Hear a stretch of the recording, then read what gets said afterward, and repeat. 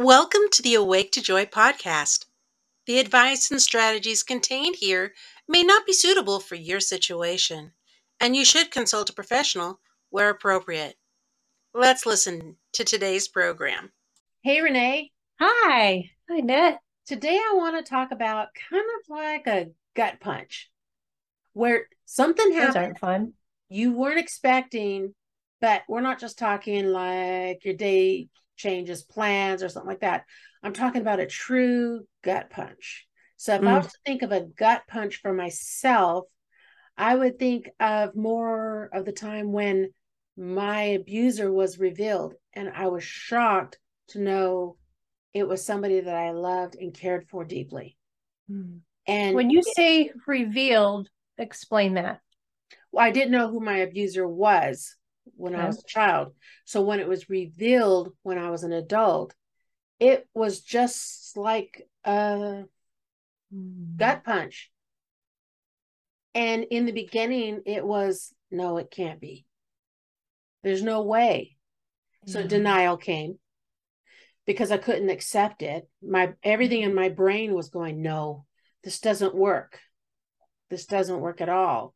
They love me. I love them. No, this doesn't work. So denial stepped in. After denial stepped in, then it was like, wait a minute, I'm supposed to live with this truth. How do I walk forward living in this truth? And so then it's like, God, I need you now. I need you to help me walking forward wisely on my next steps. And sometimes life is that way. I remember the time I was told, you have nodules on your vocal cords. It looks like it's cancerous. There's several there now. And I didn't hear anything else except cancerous. Yeah. Okay. Everything else was kind of like, wah, wah, wah, wah, wah, the doctor was saying. But that we needed to go in, do some biopsy or whatever it was. And it was like, I'm heading toward, I leave the doctor's office. We have an appointment somehow. And I'm walking out of there by myself going, how am I going to tell John this? I'm not sure I even heard all the information well, because I know John's going to ask questions. And at the same time, it was like, God, I need you now. I feel like I just got punched with information I wasn't expecting at all. And I need your help to bring the calm, to help me lean into my faith in this season. Yeah. And that's what I needed at that moment. There wasn't a denial time that I could picture in my mind right now, but there probably could have been.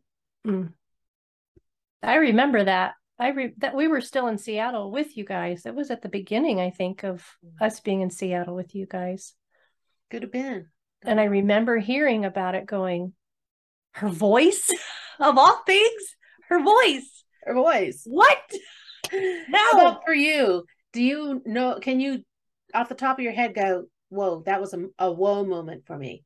Caught me off. It takes your breath away a little bit. Yeah. My first doctor appointment at my integrative specialist when my body was having havoc. We couldn't figure out what was going on. I had fainted on an airplane. My body crashed on a cruise, and I was just body getting jacked up. You were sleeping about 16 hours a day. Yeah, I was just, but I didn't realize how sick I was until that appointment with this doctor, and she looked at my history, looked at my environment. She did a full workout, blood workup, everything. Yes. And she's like, Renee, you want to live, you need to move. Mold's killing you. Something like that. And she didn't actually say the words mold's killing you. It took, I think, you and another person to say mold was killing you, Renee, because it didn't process through my head. The friend that went to the appointment with me afterwards, she said, that mold is really bad, that it's even mentioned in the Bible. I'm like, what? So it almost went over my head, the information I got that day of, if you want to get well and stay alive, you need to move. It just didn't register. And then it was like, well, God wouldn't do that to me. Denial. was The denial camp. Okay.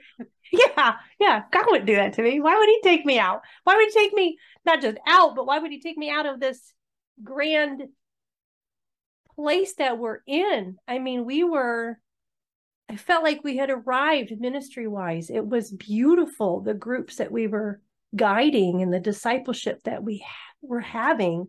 You were at your height in Seattle, ministry wise, definitely, and enjoying where you were living. Loving it and teaching others how to baptize. You know, we had baptisms, we had people coming to Christ. You name it, it was going down. It was fabulous. And to hear that I was dying, I'm like, I didn't see no mold in my house bad enough to be killing me, you know? So it was a soccer punch and it just didn't make sense. And I thought, God couldn't be doing this now. So yeah, lots of denial. And I was getting so sick that I think you probably have a better recollection of the rest of it, because we ended up moving within 30 days. And the home that we were going to move into ended up having mold the day we moved in. We moved out the same day. So we moved twice in one day. And then we ended up moving to you guys. We put all of our stuff in storage and you opened your home to us. And then I crashed again pretty bad. So the rest is kind of blurry in regards to the process. It was a rough time. Absolutely. Yeah. So I call that a soccer punch or a gut punch or wake up punch, whatever you want to call it. Take the wind out of your sails. Right. And it was a faith walk as well. Yeah. It was a faith walk. You weren't promised anything moving, except that it's going to be better than where you were health-wise. Right. You weren't promised anything. They weren't sure how they could make you better, how quick that process would go. Nothing. But they did know they had to get you out of that environment. Right. It was a very toxic mold environment. Correct. Yeah. So they could at least control that piece, pluck me and move me to another environment. Yes. Nothing else was promised at all. Nothing else was promised, as well as there was nothing else promised to you ministry-wise, where you'd be able to pick up and stop that ministry there, and you and Eddie could go ahead and pick up and start ministry in another place.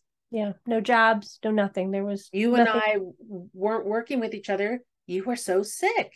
Yeah. It was what I call the basic bedridden time for about 6 months. Survival.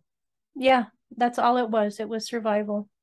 And in that, you use the word faith. My faith grew. It was, he could take me today, or he could take me tomorrow. I didn't know, but I knew what did I have to lean on. And it wasn't myself. It wasn't my own understanding. It wasn't the doctors or anything else in my environment. It wasn't ministry. I had to have faith that God knew what was best for me to take me from the great place we were at, and the fun place we were at to a not so fun location of just being laid up in a bed. And he built my faith, because I found that the only thing I could turn to, because I couldn't read very well, I couldn't pay attention to things very much, I was able to turn on YouTube and I found just this one little video and I would just have it playing on repeat. And it was verses about healing, verses about God being big enough, that God being enough. And that's what I filled myself with, even though I knew not what my future held. Nothing was guaranteed at that point. But well, I had talked to you about bringing your Bible today because I wanted you to look up Hebrews 11:1. Can you read that for us? Yeah. It's now faith is confidence in what we hope for and assurance about what we do not see. Hebrews 11:1. Bottom line is faith is what you believe. And if you want to believe more, then that is why Renee and I keep saying, get into the Word of God. Because doggone it, my Bible here is kind of ratchetly looking here, but hey, we both got the sticky notes going on. It tells us who God is. It reminds us of who God is, what He's done, His nature, what the Holy Spirit does, Jesus. This is how we're able to have the faith that we have. This is how we're able to bring it to the table, especially to those who have been abused. Yeah. I sit in a chair right now and I'm real comfortable in this chair, but I know this chair is going to hold me. I have faith that the chair is going to hold me. Do you know why I have faith that this chair is going to hold me? Right, because it's held you long enough. It's held you this far. It's held me this long. And I put it together with my daughter, Ricky, and I could see the construction with it. I have the knowledge of knowing what part is holding me, what part isn't. What I don't need these arm things to hold me up in this chair. So I can get rid of these arm holders right here. So I got the knowledge of what I need to be able to hold my weight and sit in this chair. This gives me the knowledge so that I have the faith to believe in a God and that assurance I need that it talks about in Hebrews 1 to walk the walk of faith with Him. Amen. Amen. Even today, just, man, I wish I remembered what it was, but it said that God would even bring alive a dead tree. And I just circled that because it just spoke to me. His word talks about the things that He does that are miracles, the things that He will do for us, how He feels about us. We can't come up with these things. We can't. But reading His word shows us who He is, shows us what His character is. And then Him walking alongside of us in that personal relationship, He proves it. He proves it over and over again. That He will sustain us. He's our assurance. We can have confidence. Yes. Amen. Well, that's all I wanted to talk about was sometimes those gut punches they're going to happen. They're going to happen somewhere along the way for all of us. They stink. They stink. Tell you all that. We'll let you know. They're no fun. But stay in God's word so you're able to do that walk of faith because your belief will be so strong. Yes, things will still hurt. Yes, there will still be sorrow. Yes, all of those things. But in Christ, He's the one who holds us up. In Christ, He's the one who wipes away our tears. That's true too. That is where our hope is. That's where it lies. And our assurance is there too. Not in this chair. No. Well, thanks for talking to me about that today, Renee. You're welcome. Thank you for asking. You have been listening to the Awake to Joy podcast. Views expressed in this podcast are the speaker's opinions. Thank you for listening.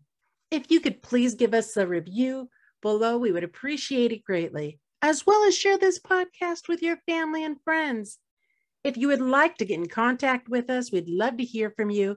Check the show descriptions for more information. Under no circumstances shall Awake to Joy, its employees, volunteers, guests, or officers be liable for any direct or indirect losses or damages arising out of comments made. We look forward to chatting with you again. Because He lives, it changes everything.